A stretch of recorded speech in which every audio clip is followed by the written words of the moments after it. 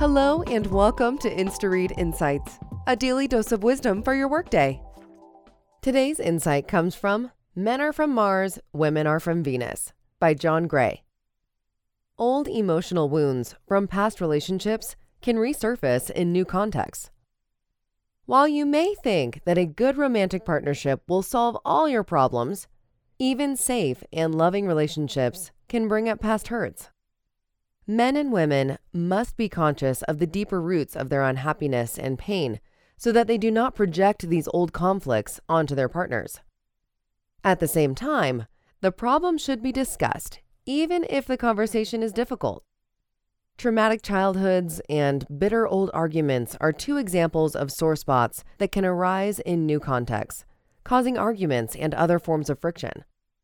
While emotional pain can be hard to talk about, it's critical to handle negative feelings in a constructive manner.